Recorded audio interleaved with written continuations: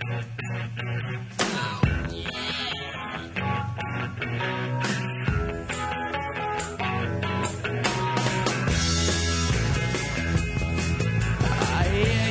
to another episode of After Further Review with Mark Ferreira and John Pelkey. Jeff Taylor, our producer, on the board. We are joined by a former producer of After Further Review back in the day. It was 2012.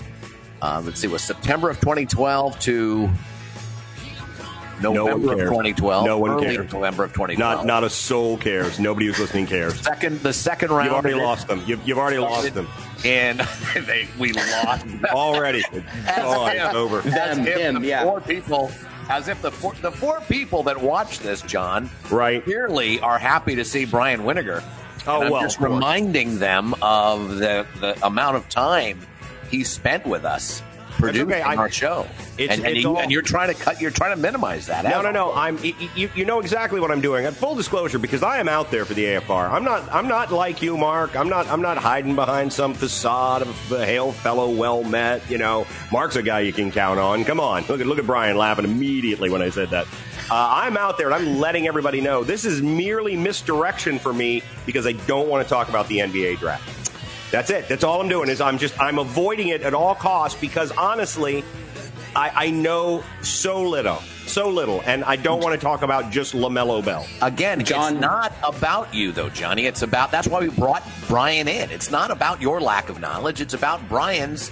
I don't care for the show. I don't care for the show if it goes too long without me talking. That's just John, what I was going to say. I think everyone knows that. I think that is very, very clear. John is pulling a Statue of Liberty right now that rivals Boise State against Oklahoma in the 2007 Sugar Bowl. You know, it was a Fiesta Bowl. Fiesta Bowl, and you know what? That seems to me, Mark, a good segue to let's talk about the great college football bowl matchups of all time. And go. There's no doubt that the Military-Industrial Bowl, which was Army and Stanford back in '93, Mark. Come on. See, now that's an okay matchup. That's an okay matchup. It's Akron versus, Louisiana Tech. Who cares? Hey, by the way, the Zips played last night. Akron played last night. Did they really? Yep, they did. And on a Tuesday night. Neat. They got boat race. But I'd like to take an entire segment to talk about that, if I could. First of all, Brian Winiger joins us from Pittsburgh. He was our producer from 2012 to 2012, from 2014 to 2016. And there was a lot of months in there, at least 12, maybe 13, maybe 16.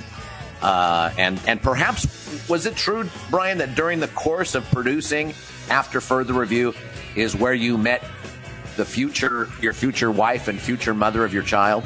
Yes. Yeah, absolutely. She walked in as an intern. And thanks to Russ Williams, former sales manager. Remember Russ? Yeah, we met, and the rest is history. And now, and by intern, for those of you listening who might not know, Brian means every single one of us that took part in that endeavor were essentially unpaid interns. So, just want to throw that out there that she came in on even footing. She saw me at my worst. So I was only going up from there. No, but when we did make money, we were being paid by criminal endeavors. Turns out. We could just talk about that if you want. I thought that's why you were bringing me on.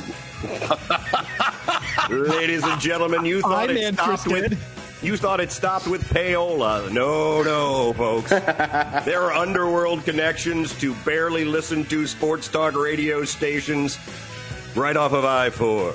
And no. No, but guys, thanks for having me on. Hearing that intro music really brought back the feels. It was a great time, and you're in good hands with Jeff. Jeff, I'm sure me and him could go on about the different challenges of managing John and Mark, but the more joy of anything, more laughs, and it's a fun show to be a part of. So thanks for having me. As long as we're cutting into the NBA draft segment, I'm all for it. Let's talk about it. Well, first, before I get to that, if you notice, I'm in a basement right now, and I wanted to set this up because you asked me to be an analyst on this, and if my mother owned this house, I would be coming to you from my mother's basement with Cheeto fingers, which is exactly the place you want to hear from when we're talking about the NBA draft. So it adds to my credibility. What other NBA analysts you think make that their studio, if you will? Really, you're going to have me name names right now? I think early on we're going to have you name. Let me tell you, I know for a fact David Aldridge lives in a submerged tanker truck. He lives in a submerged tanker truck outside of Houston. And there was one that you just couldn't stand, Brian. There was one that you just really Mark. Not just one. You had just full judgment on them. Mm-hmm. They just were not making the grade at all. And is it because you just think they were just full of a bunch of bullshit? Basically, they're just making stuff up. Yes. Well, it always no different from what this segment's going to be then. Sure. Perfect. It just always bugs me when I hear said people, critique these athletes in a certain way where it's like, can you even dribble a basketball? Could you? And they talk about it with such pride and it's almost like they're on their high horse, and that just rubs me the wrong way. And I think that's typical out there. But I don't care for his footwork or his athleticism, Phil. Hey, hold on. Yeah, the triple meatball sub. Yeah, and a cup of hot fat. Great. Yeah, no, I tell you, he's lazy. Doesn't work hard. He's out of breath just walking down the court, much less dribbling the court. Were you playing one-on-one with LaMelo Ball? I went and watched him from above the lower bowl. Jesus God. Oh, help me. He's a lazy player. All right, so we're going to have to talk about it. We're going to have to throw a bone to this thing. And it's today. It's tonight. Full disclosure, I've never cared about the NBA draft. Like from Patrick Ewing on, essentially, I've never cared about it. I did care, I guess, occasionally when the Orlando Magic had the number 1 pick with Shaq, what turned out to be Penny. I think they picked Chris Webber at the time, and with Dwight Howard. But I've never cared. What's been your level of care, Brian Winiger, of the NBA draft, say from 03 to 2015?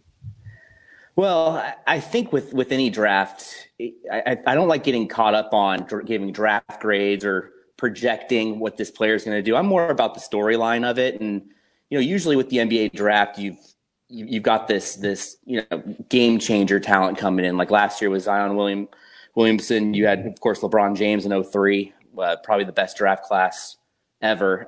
Not so much this year. I think a lot of people are calling this year draft the worst since 2001. Somebody actually said that. And I don't like saying that because we haven't seen them play.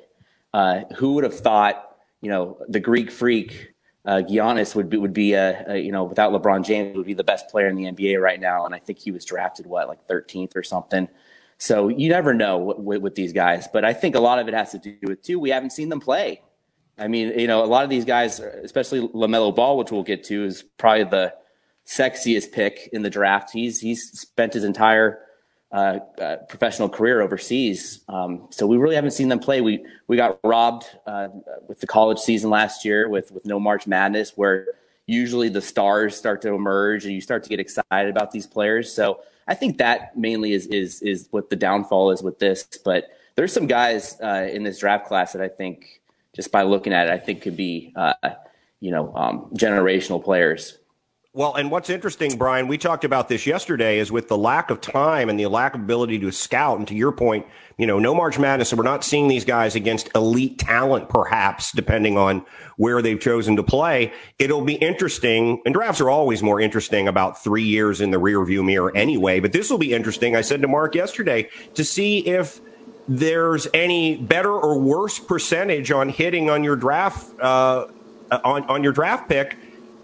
Because a lot of guys will tell you all that happens when you have more time is you either talk yourself out of guys you should have picked, or you talk yourself into guys you shouldn't, because you just, there's so much information coming at you. So I'm really going to be interested in a few years, because to your point, what we might see in this draft is a lot of diamonds in the rough that we might not have seen otherwise because they didn't have a good workout, or, their team exited March Madness early. So it is I make fun of it, but it is really, really interesting. But there is agreement to what you said, Brian, that this is not as talent-rich a draft as we've seen in the past, and what you're seeing why teams are as willing to trade as they are. So we may see a little bit of that at the top of the order. Yeah, I think about, going to the NFL. Look at what Joe Burrow did last year, and he even said it himself.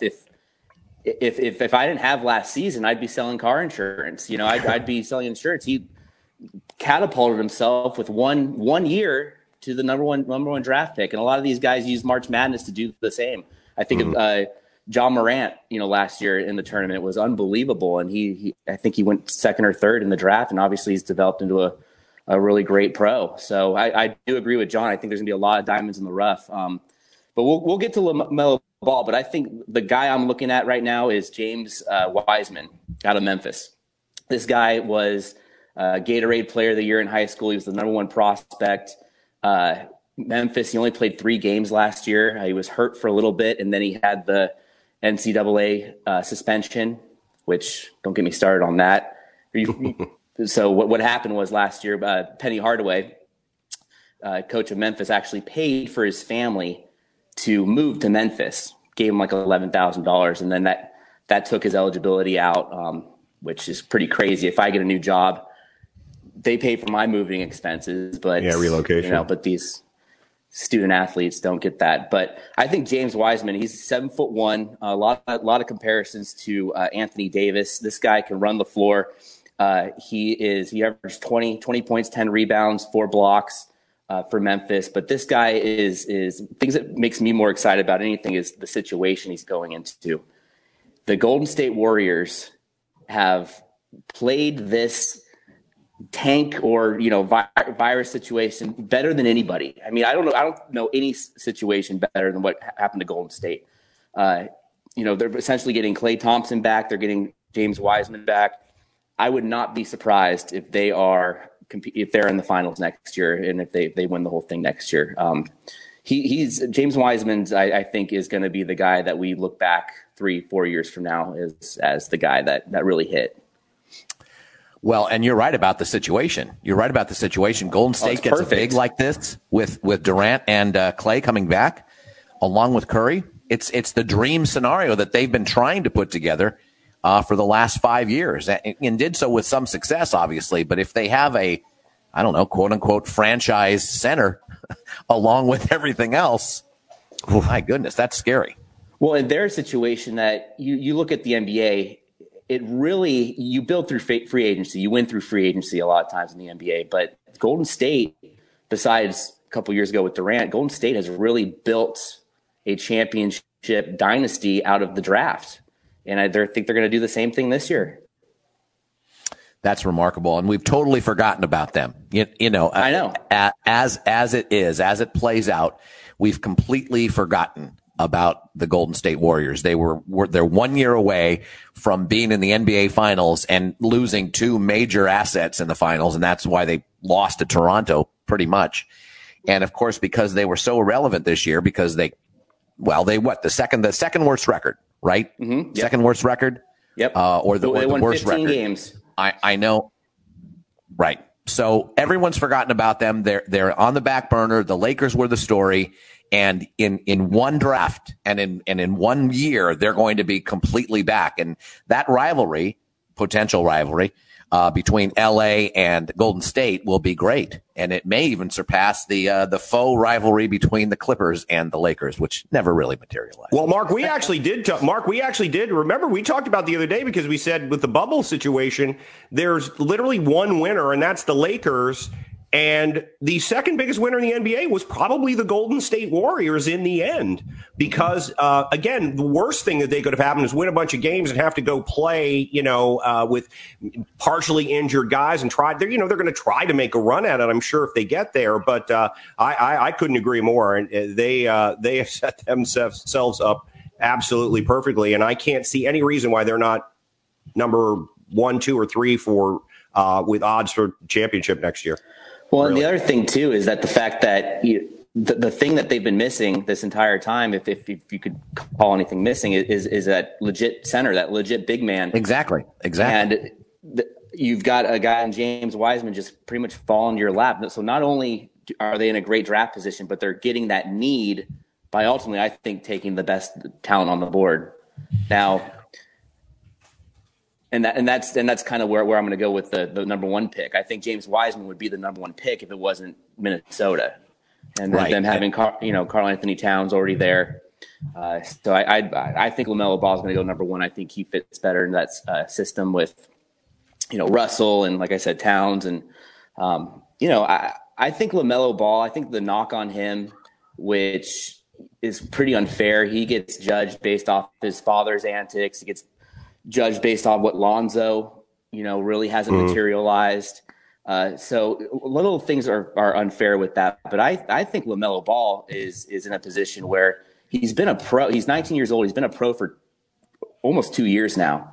He's been famous for 4 years now. So he's been able to kind of deal with all of that. And by all accounts, he really has his head on straight. And I think from listening to interviews, he wants to be great. He wants to be this guy that can average a triple double a game. He wants to be that kind of player. And I think it's kind of unfair. The knocks on him. Is he mature enough? Is he spoiled? I heard that. It's also they've questioned his toughness has been questioned, which is interesting because Michael Jordan apparently loves the kid, and Jordan's teams have traditionally, the team as an owner have not been tough teams, and that's kind of the knock on him. But I think, and there's still a lot of speculation that Jordan might try to go up and get him and move up, make a splash with him. But I think the other thing is I don't think you can minimize the fact that Minnesota, as a smaller market team, without the things that what might entice his father to become, if you're in Chicago or a larger market, I think it's easier to exploit, for lack of a better word, your celebrity. Minnesota just might be a good fit for the kid because it is a smaller market, and to play alongside Karl Anthony Towns. I mean, that's, you can't really ask for much more if you're LaMelo Ball.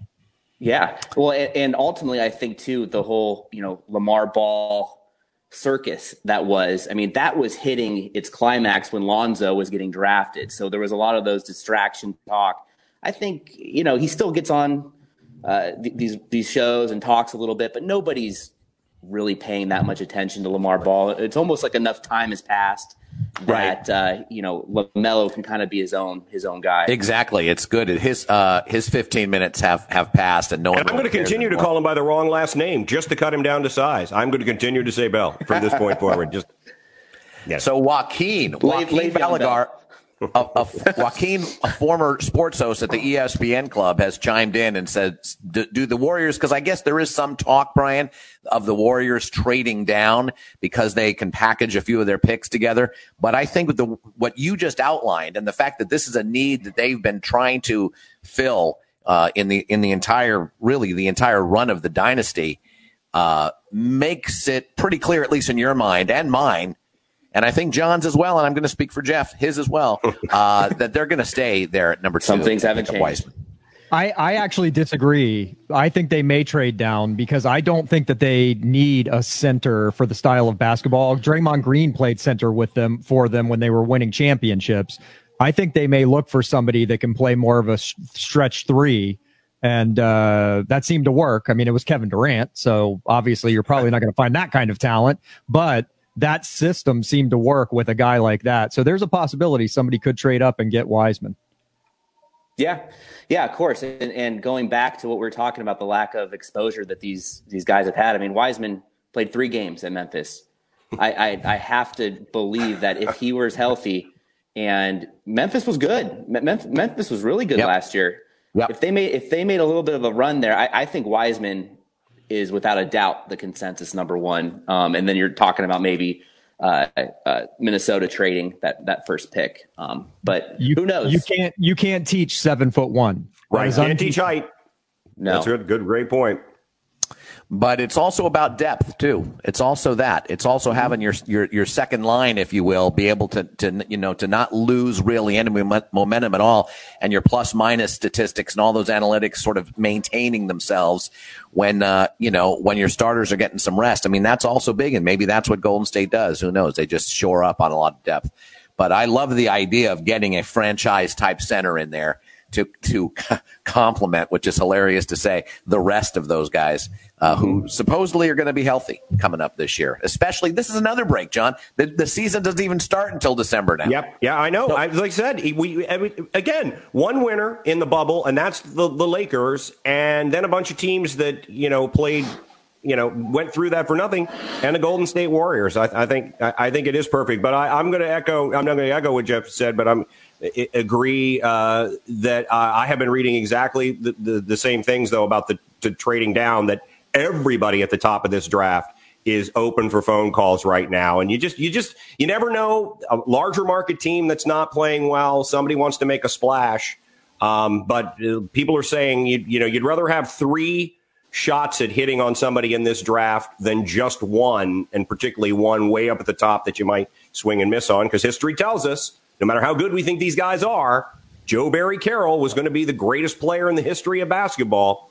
And so it does make, all kidding aside, it makes this really interesting, because everybody believes that if one of these dominoes and movements happens, you could see a lot of that in the draft tonight. Yeah, and that's always the X factor whenever it's the NFL draft or NBA draft.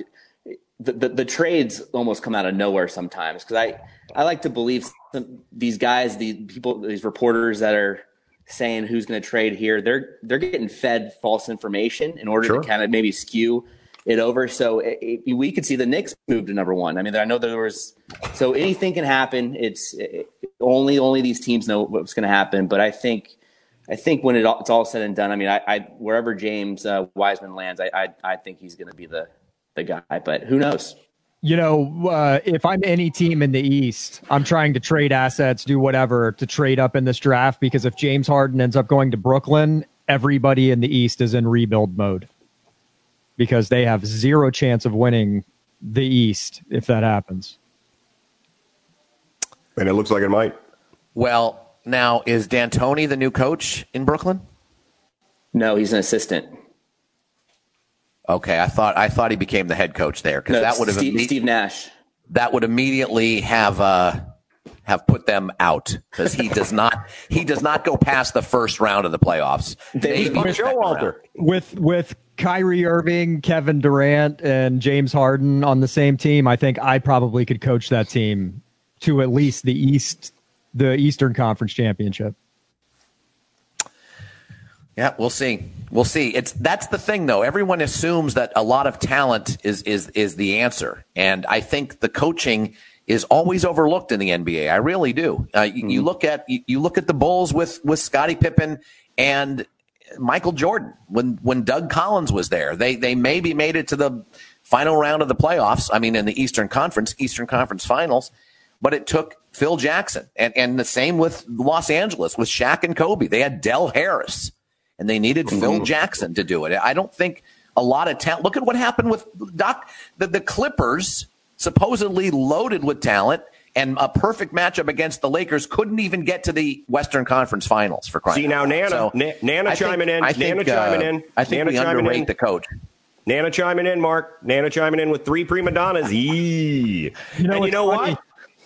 That's not an uncommon take when people start hearing this at all. And the funny thing is that Kevin Durant and James Harden already played on a team together with 3 prima donnas, and it did not work out. So unless Russell Westbrook was the problem, Nana, I'm going to say she's right. She's right. Book it. I like to make sure my Nana front is in good keep. So I'm going to say smart she's right. Man. I will say that was the Oklahoma City. That was the furthest they got. They got to the finals that year, and with Durant and Harden and Westbrook. But again, we'll see. So Steve Nash too. Steve Nash, not a massive championship pedigree either. In his playing days. But he's Canadian, and as we know, they're better people. Right. They may not be. They're not the winners we are, though, John.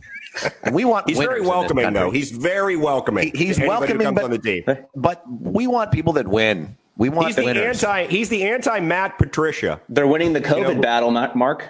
That's right, and he's the anti Matt Patricia.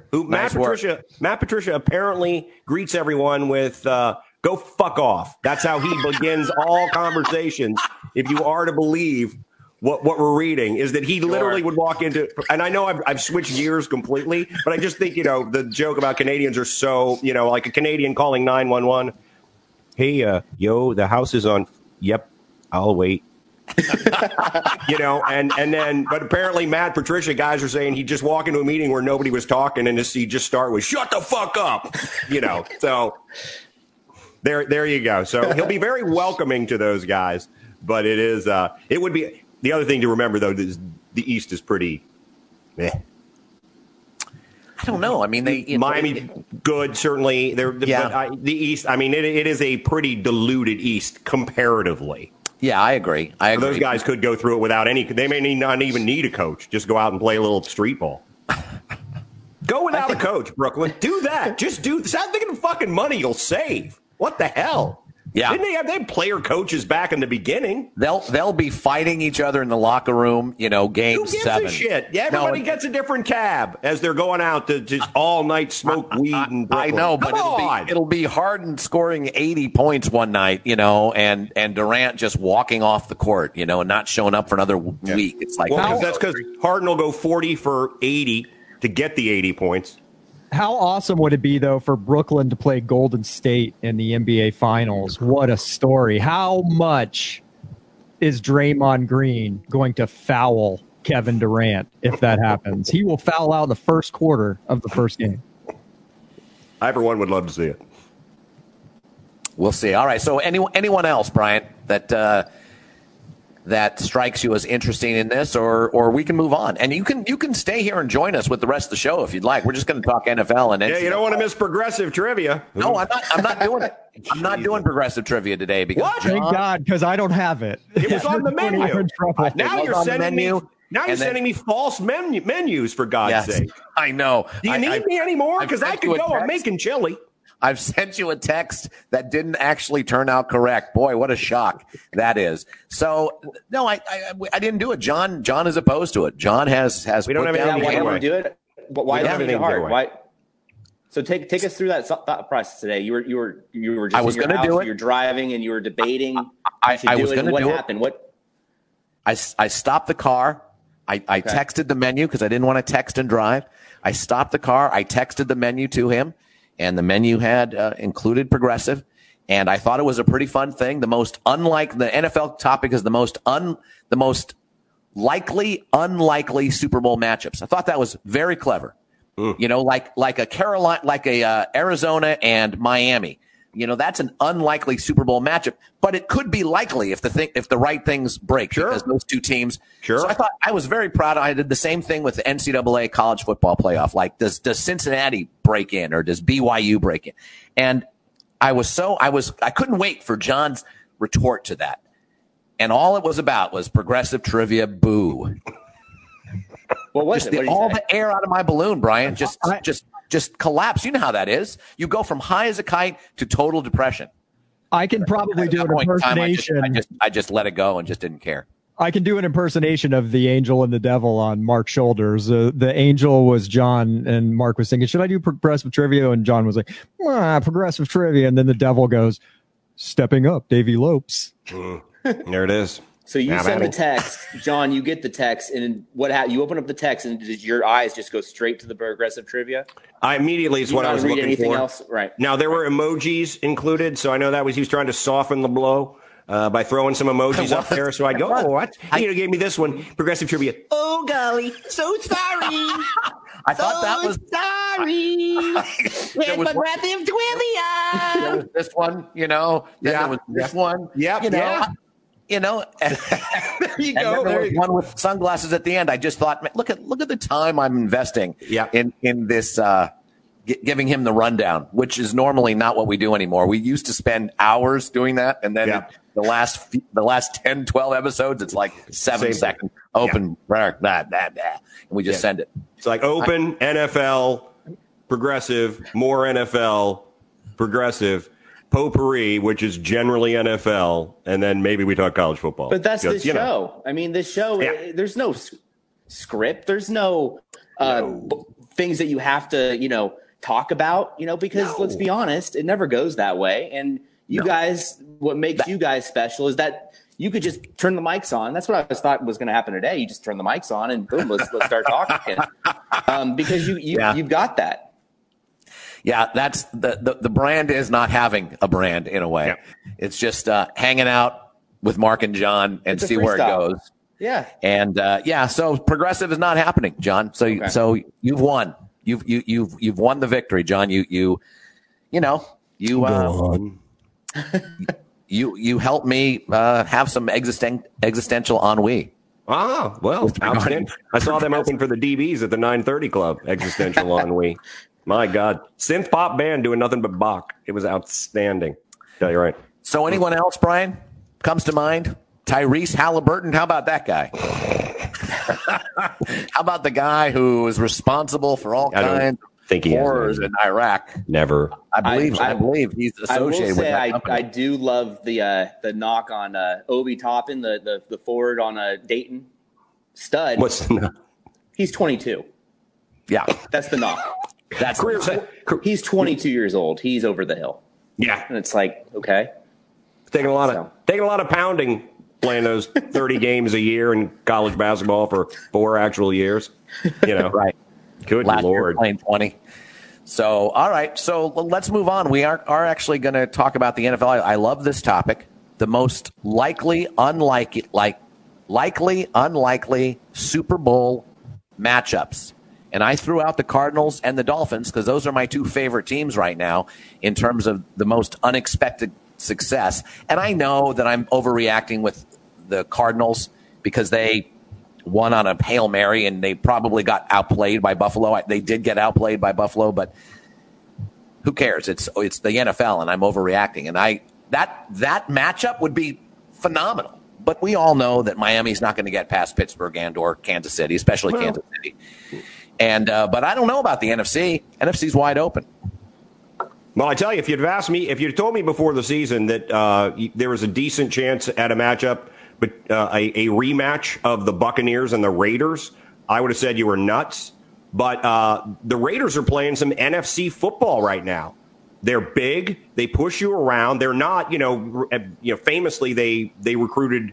They signed every Olympic sprinter ever, whether they played football or not. They're a different team right now. I think Derek Carr has always been an underrated quarterback. So I think, while Tampa Bay was a sexy pick, I really didn't think they were likely to get to the Super Bowl. It's in Tampa Bay, and that just seems like it's a little too much on the nose.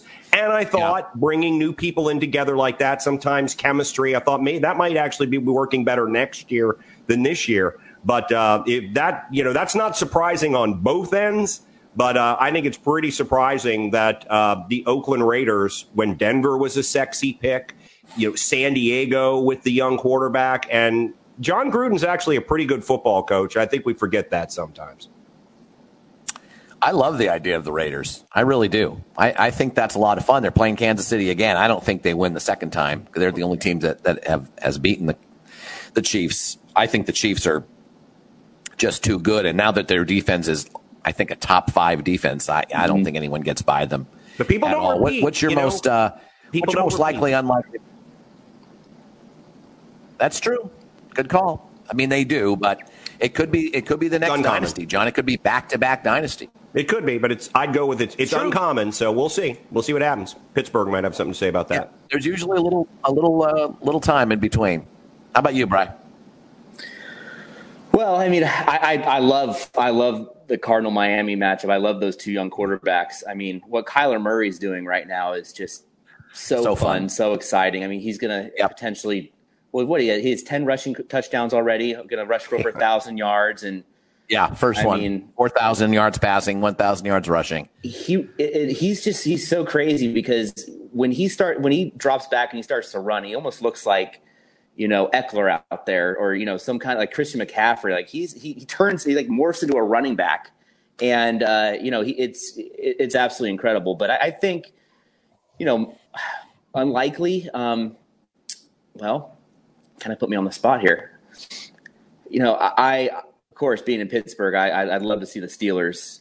It's just something doesn't feel right about the Steelers to me. That it just doesn't feel like they are a complete team, but it just doesn't feel like they are 9-0. You know, they're that 9-0 dominant team.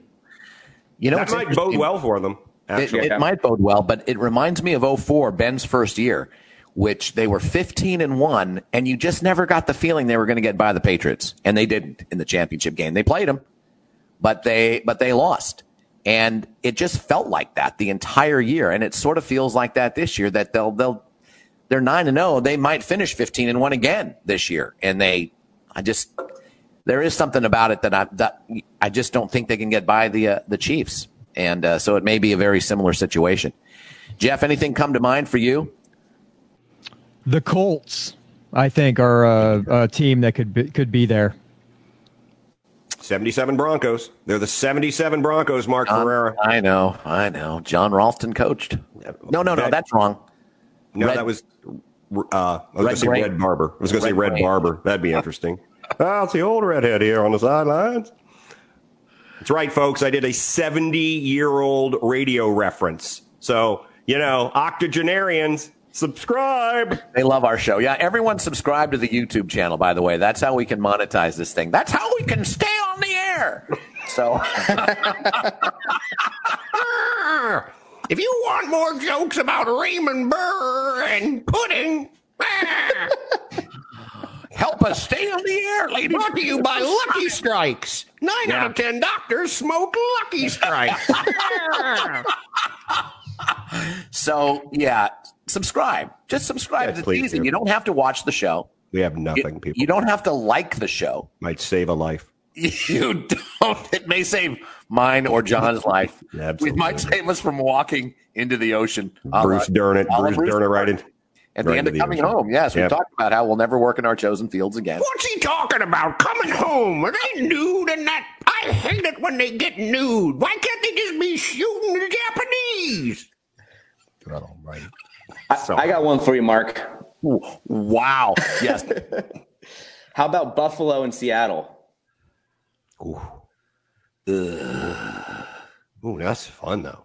No, I don't like that at all. Be like, you don't like it? You don't like Josh Allen against Russell Wilson? I don't. I know Seattle's defense is very suspect. It's very suspect. I don't really buy Buffalo. I don't know why. I like Josh Allen. I do like Josh Allen. Lenny said something about Green Bay and Buffalo. I don't really buy Green Bay either. I think Green Bay is – I like Devontae Adams and Aaron Rodgers, and their running game is clearly stepping up. But I don't know. They struggle against I just don't trust Green Bay either. I'm talking about I don't think that's likely. I mean, Seattle could get hot. The fact that Russell Wilson has 10 turnovers in the last 3 games – is just a bad spell. Yeah. But no one believes he sort of always does that. There's always a lot of talk about Russell Wilson early on in the year about MVP. Always seems to be a little energy toward that, a little momentum, and then something happens in the middle of the year and he's like an afterthought. It's someone else. It's Kyler Murray now or whomever it is. And then inevitably because he's that clutch, he gets off his backside, if you will. He just shrugs off the fact he's had 10 turnovers, and he adjusts his game, and he doesn't press as much, and he doesn't try and make up for the deficiencies on the defense, and they're in the mix again. So I don't think there's anything, but I think they're not even a top 10 team at the moment. The Seahawks, and I've got one. Yeah, I've got one. Yes, it's 2020. So this is just out of left field. 30th anniversary. Giants Bills.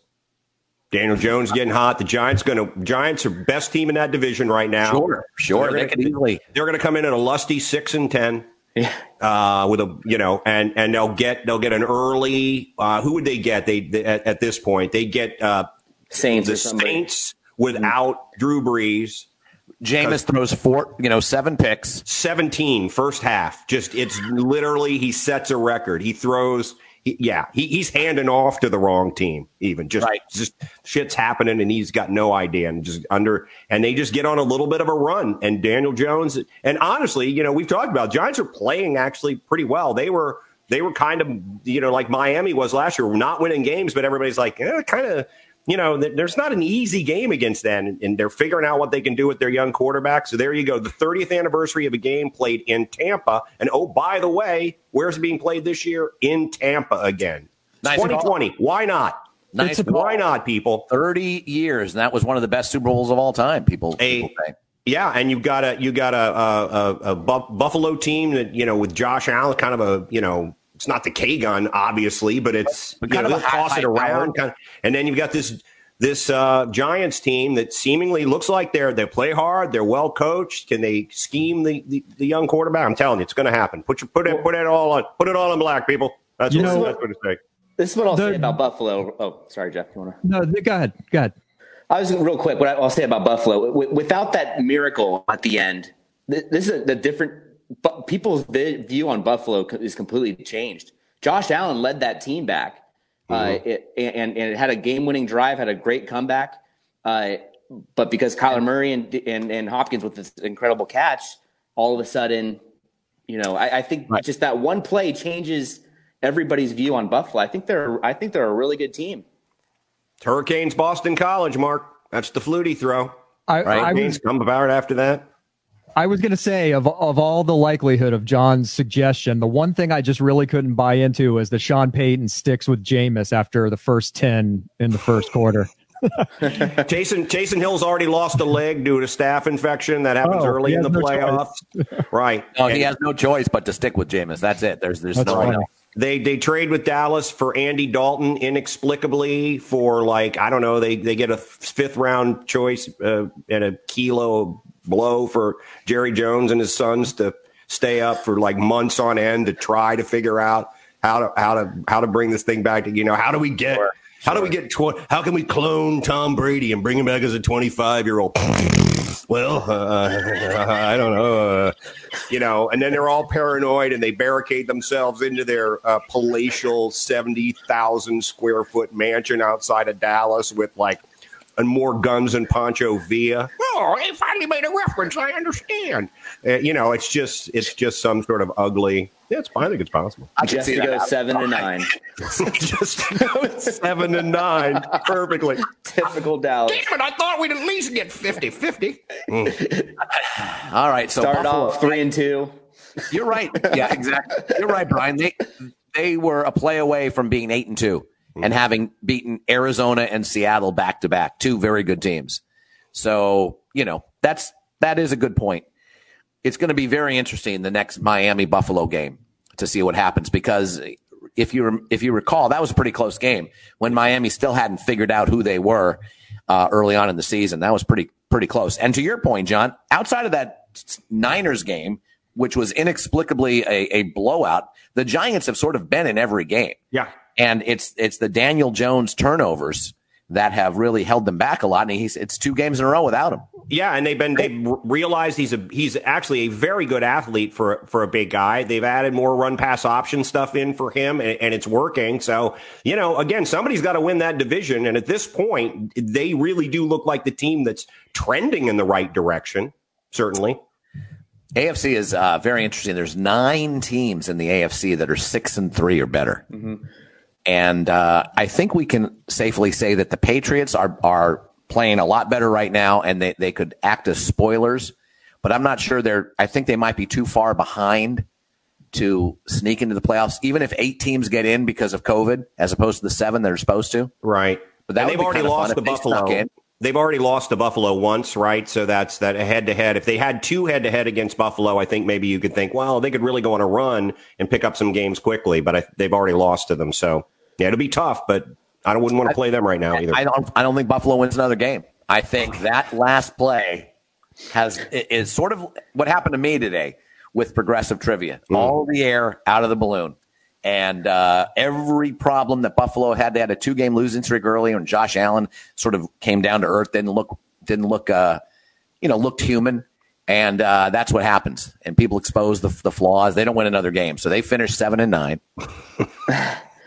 And the Patriots, the Patriots are 4-5 right now. So they win 6 out of their last 7. They finished 10-6, kind of limp into the playoffs. Not limp. I mean, they're going to be on a major roll. And I think maybe the Giants, New England. I think Giants, New England. Oh, okay. Wow. Yeah. Giants, New England. And maybe New England beats Pittsburgh, who is 16-0 in the championship game, to kind of get some, or maybe Miami does that. Wouldn't that be fun? I think it's so fun because there's never been the quarterback talent across the board in the NFL as there is now. You've got so many teams that their quarterback can legit win you games. They can score 30 points a game. Like they're never out of it. And it's a great mix going on right now because you've got these rookie quarterbacks and Herbert, Burrow. I mean, Kyler's 2 years in, Tua now, that are showing, that they belong. And then you've got these middle of the road, prime in their prime career guys like Wilson and Mahomes and, that are still doing their thing. And then you've got guys like Ben Roethlisberger, Tom Brady, Aaron Rodgers, who are Drew Brees, if he's back, who are supposed to be, on the tail end of their career, and they're still performing better than they've ever performed. So it's because there's such good quarterback play, and a lot of teams have that. I think it's anybody's game. Yeah, and we don't know with COVID, too, that you may lose a key player. Jeff was mentioning earlier, go get offensive linemen if you're a certain team. Some team loses their left tackle who none of us can name, and all of a sudden they go from, 3-5 to win the thing to, holy hell, they'll be lucky to get any game. So, yeah, there are a lot of moving pieces this season, and there's a lot of good quarterback play. I will say, Brian, I'm sure you're not a regular listener. But I work from home, John. I can't really listen to podcasts anymore. I understand. I completely. There needs to be no excuse. But we were talking about, these young quarterbacks are also a benefit of playing on the road in empty stadiums. So let's see when the Justin Herberts of the world and the Joe Burrow, who I think are going to be very good. But let's see when all of your audibles have to be with hand signals, in an end zone in those situations. So I think it's really good for them because they're getting to adjust to the speed of the game. And then they'll be able to add in the extra added crowd thing when we can do that again in 2031 or 32. Well, and quarterbacks are so much more prepared nowadays with all of the, Elite 11 in high school and these college quarterbacks are running pro systems. I mean, they're ready to go. Like right when they get in, they're and the pro systems are using the college. We talk about the run pass option, all this stuff. The pro systems are actually using these things out of their college offenses that they're bringing to the game. So yeah, you're right. It's exciting. So how about this from 10,000 feet? We have these quarterbacks coming in that are as prepared as they ever have been. We have defensive linemen coming in and immediately wreaking havoc. And the NFL sort of almost going like, if you have a great quarterback and you have a great defensive end that can make essentially the rest of your defense great because you put so much pressure on their offensive line. Is that the equivalent of what baseball seemingly has come to? Which let's get a bunch of home run hitters and a bunch of strikeout pitchers. Let's just strike people out or hit home runs. Let's just throw for 400 yards or have a guy who's got, 18 sacks in the season and makes the rest of his line, the rest of his defense. In a way, it feels like that's what's happening in the NFL, like what's happening in Major League Baseball. Johnny? Well, yeah, I mean, I think certainly to a certain respect that's true. But also, let's look at the teams that are starting to trend in the right direction. We mentioned the New York Giants. We have to talk about the Minnesota Vikings. And even though Dalvin Cook didn't have a big, he has been on the comm. What's New England doing now that sort of turned things around? They are using their 6'6", 240 pound quarterback to run kind of a power running game.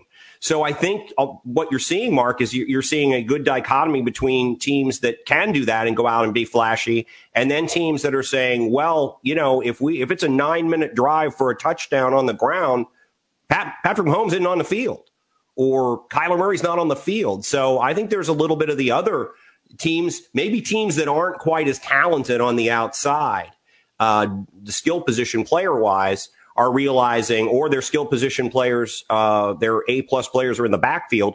We can keep those offenses off the field, and we can neutralize what neutralizes a fast pass rushing defensive end, but a running game. I would say that that's very true, but it's about neutralizing the overarching strategy going on in the NFL.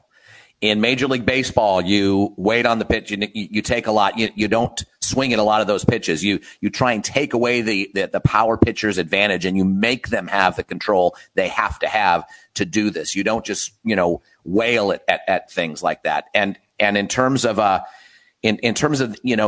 so those are just strategies to neutralize the overarching narrative of each sport. And I think obviously running the ball is how you do that, because you keep Patrick Mahomes on the sideline, to your point, and you rest up your defense as well.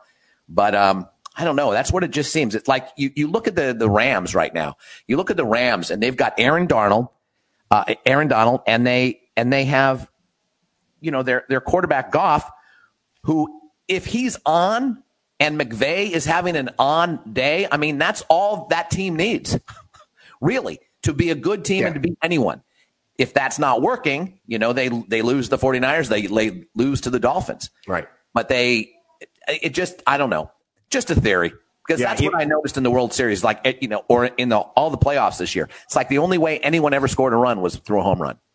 Oh, it was as fascist a postseason, from your point of view, John Pelkey, as there ever has been. Oh my! How many times did one of the color announcers, whether it was John Smoltz or Ron Darling or something, say, "Well, this would be a great time to steal a base," which clearly they won't do. I mean, it was again and again and again. Yeah, it's become chicks dig the long ball. That great old commercial with Maddox and Glavine. I agree with that, but I do think in the NFL, I think again, these teams that have found themselves recently, and maybe it is too far down the line for New England to get back in the playoff hunt, but certainly the Giants in the NFC East find themselves there. They're right there, man. They're right there. And Minnesota played a subpar game against, granted, maybe the most limited offensive team in the history of the National Football League, the Chicago Bears. But they, with Dalvin Cook, that running game, a smart, efficient quarterback not turning it over, that's still there's still a lot of currency in the NFL for that as well. I know you're never going to let go of that stuff, John. Never going to let go of this. You throw the football, two bad things can happen. Three things can happen. Two of them are bad, Mark. Two of them are bad. Woody Hayes, go ahead. What line are you going to punch in the throat now, Johnny? I'm smacking you in the throat. You're here right now. I'd take a swing at you. Woody Hayes should be president. They wouldn't be in the streets if Woody were president. He'd throttle them all. There you go. Woody Hayes. He's an Ohio State fan. 2024. He's now more from just angry old guy to angry old Ohio State fan, because it's just more fun, people. Let's be honest. It's just more fun. Nice segue. What about the NCAA? Is there any likely, unlikely scenario where a team other than Clemson or Alabama or Ohio State or, the number 4 team could be Notre Dame, could be Florida? I mean, is there a scenario where a Cincinnati sneaks in, a BYU sneaks in, some of these teams that are 8, 9, 10, 7, 8, 9, 10, any scenario at all? Let me ask you this before you answer this. Oftentimes, John, you have said the Pac-12 has a shot because they're not, in a way, because they are playing less games. Yeah. And if there's a team that goes 6-0 and then wins a championship game, Pac-12 championship game, they go 7-0, it's going to be hard to deny a Pac-12 team that has done that. Yes. What about the idea of a Cincinnati or a BYU that have already played 8 or 9 games, that they just haven't been hit by this thing, and they actually finish a season? There's more chances to get injured. There's more chances for things to happen, and they've navigated it a lot better than, what's Wisconsin played? 2 games so far? Right. Yeah. I still think it's difficult. Ohio State played 3. Yeah, I still think it's difficult, Mark, because of what you bring up, because of the Wisconsins and the Oregons. Maybe not Oregon as much because of only the 6-game regular season schedule, but Texas A&M has to be in the mix as well. Remember, we've seen Alabama trip up before on the way to the SEC championship. A one-loss Texas A&M team. I just think the big conference bias, and in a year, and I'm sorry, follow the money. In a year when revenue is down across college football, the idea that the powers that be, barring, a glaring difference in records, would put a 0-loss Cincinnati or BYU team in over a 1-loss SEC team in a time where they need advertising dollars. And no offense to the Bearcats or BYU, I think they're both good football teams. I think they would survive well hell, they might win the SEC, at least finish second in the SEC by pulling off one upset, clearly. I just think it's going to be very, very difficult in that year. I think they're going to trend towards the big conference teams. All right. I see. I have a point to make on that. But before we do, we've got to say goodbye to Brian Winiger, former producer of After Further Review, giant in many, many industries, giant in the Ferreira family as well. Brian, thank you for joining us. I texted the whole family, and the thread went nuts. It exploded. My phone exploded. People were so happy about it. So thanks for joining us, buddy. I'm glad I can bring listeners and viewers to the program. You can. Thank you so much. This was great. It was fun. Have me back anytime. Thanks, Jeff. Appreciate it. Anytime. They're great. We'll do it again. So what about the idea then, Johnny, about if it's all about the money, following the money. Yeah. Expand the playoff? Yes. I completely agree. I think everybody on this show, including Jeff, is like, why wouldn't you, given the opportunity this year? You're down in revenue. Clearly, you're going to expand, get more teams involved. Finally get one of those teams outside of a Power 5 involved. Because, Mark, and I've said this too, if you want to prove that they can't play with you, let them try to play with you once. And if Cincinnati loses by 60, then maybe you've made a point. But I think it's short-sighted. I think it's very short-sighted. And of course, it's the NCAA, so of course they'd be short-sighted and stupid. I mean, if it's all about revenue, about the revenue, don't you think a first-round playoff game between Cincinnati and Alabama is going to get more viewers than Cincinnati going to the Idaho Potato Bowl? Are you kidding me? Yeah. Might not benefit the people in Idaho as much, but no, I completely agree. But I think what they'll do overnight ratings. I think what they'll do is they'll go for the money in the less scrupulous way, and the more. And again, they just fear change. It's so monolithic. You can't add another team until we've had meetings for a decade and brought Bear Bryant back from the dead and see how he'd feel about it. They'll go for the quick buck, which is, you know what? If we put Wisconsin and Ohio State, or we put Florida and and Alabama in the game, Notre Dame and Clemson, that's a better idea than leaving one of those teams out and putting, a team from a small conference. And plus, part of what pushed all of this towards a college football playoff was BYU winning the national championship. People didn't care for that at all because they couldn't back then. Remember, they played in the Holiday Bowl, so they had to play like a 2-loss Pittsburgh team or something that year. 30 years. It took them 30 years. Well, that's to my point. 1984, and I think 2014 or 2015 was the first college football. To my point, exactly. So that's why they're not going to pull off a 4-team playoff, even in a year where it makes complete sense. More reasons to roll your eyes about college football as a sport. It's my favorite sport, but it's the same as I struggle. One of my boutique sports is I love Formula One racing, but going into a Formula One season that there are 2 teams that could win the championship, and in any given race with 22 drivers, there are 4 to 5 guys who could win that race, and that's it. And it takes some of the luster off. I agree. NCAA bad. All right. So you agree, Jeff? You don't think there's any chance in hell that a Cincinnati or BYU gets in any scenario at all? No, they're too many good one-loss teams from power conferences. They're expanding the playoffs. This is the year that it should be done. They could make a lot more. I don't know how the television. I mean, it's all television revenue at this point, and I don't know how the television revenue would be. Say again? They could kick up. They could play them in the. I'm telling you right now. Here's how it would work: is they play one in a Peach Bowl, one of the earlier ones. Pick one of the second level bowl, the Citrus Bowl. They'd be able to charge more for the advertising, and I think they'd be, depending on what they're locked into right now. But again, this is COVID year, and people are gathering around the television sets anyway in record numbers. So I would think it would be. It just seems short-sighted. Yeah, I think a lot of the time what drives them continuing to do what Mark hates is that it does bring a lot of revenue to a lot of cities that wouldn't necessarily have it. And that makes a lot of sense. I mean, I kind of side with that. But now that money is not going to be there, they should absolutely try to make those games matter more for television revenue. Hopefully they will. That would be really cool to see, because the best argument that everybody always has is that if Cincinnati goes in and plays in Alabama, they have no chance.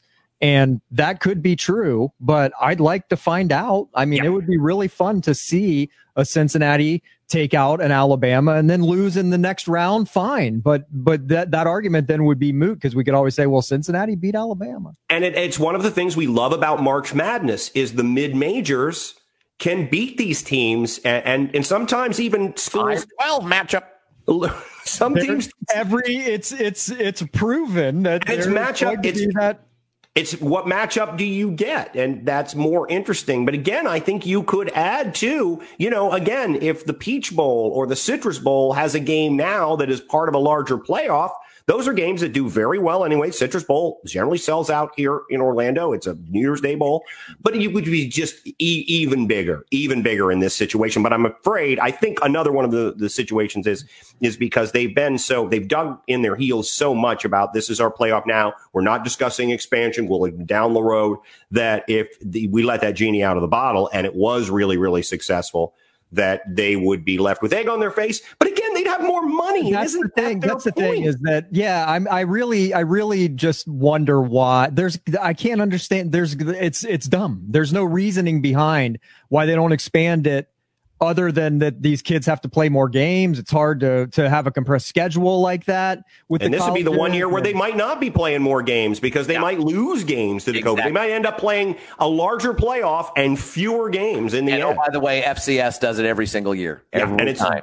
And it's really, really popular. And it works, and it's popular, and they would make more money. And you're right. You use the Peach Bowl, the Liberty Bowl. Yes, whatever the Liberty Bowl is, they FedEx Liberty Bowl. It doesn't matter what bowl you use. It's the bowl that's on at 8 p.m. on national TV on Saturday night, 3 weeks before the national championship. That's going to be fine.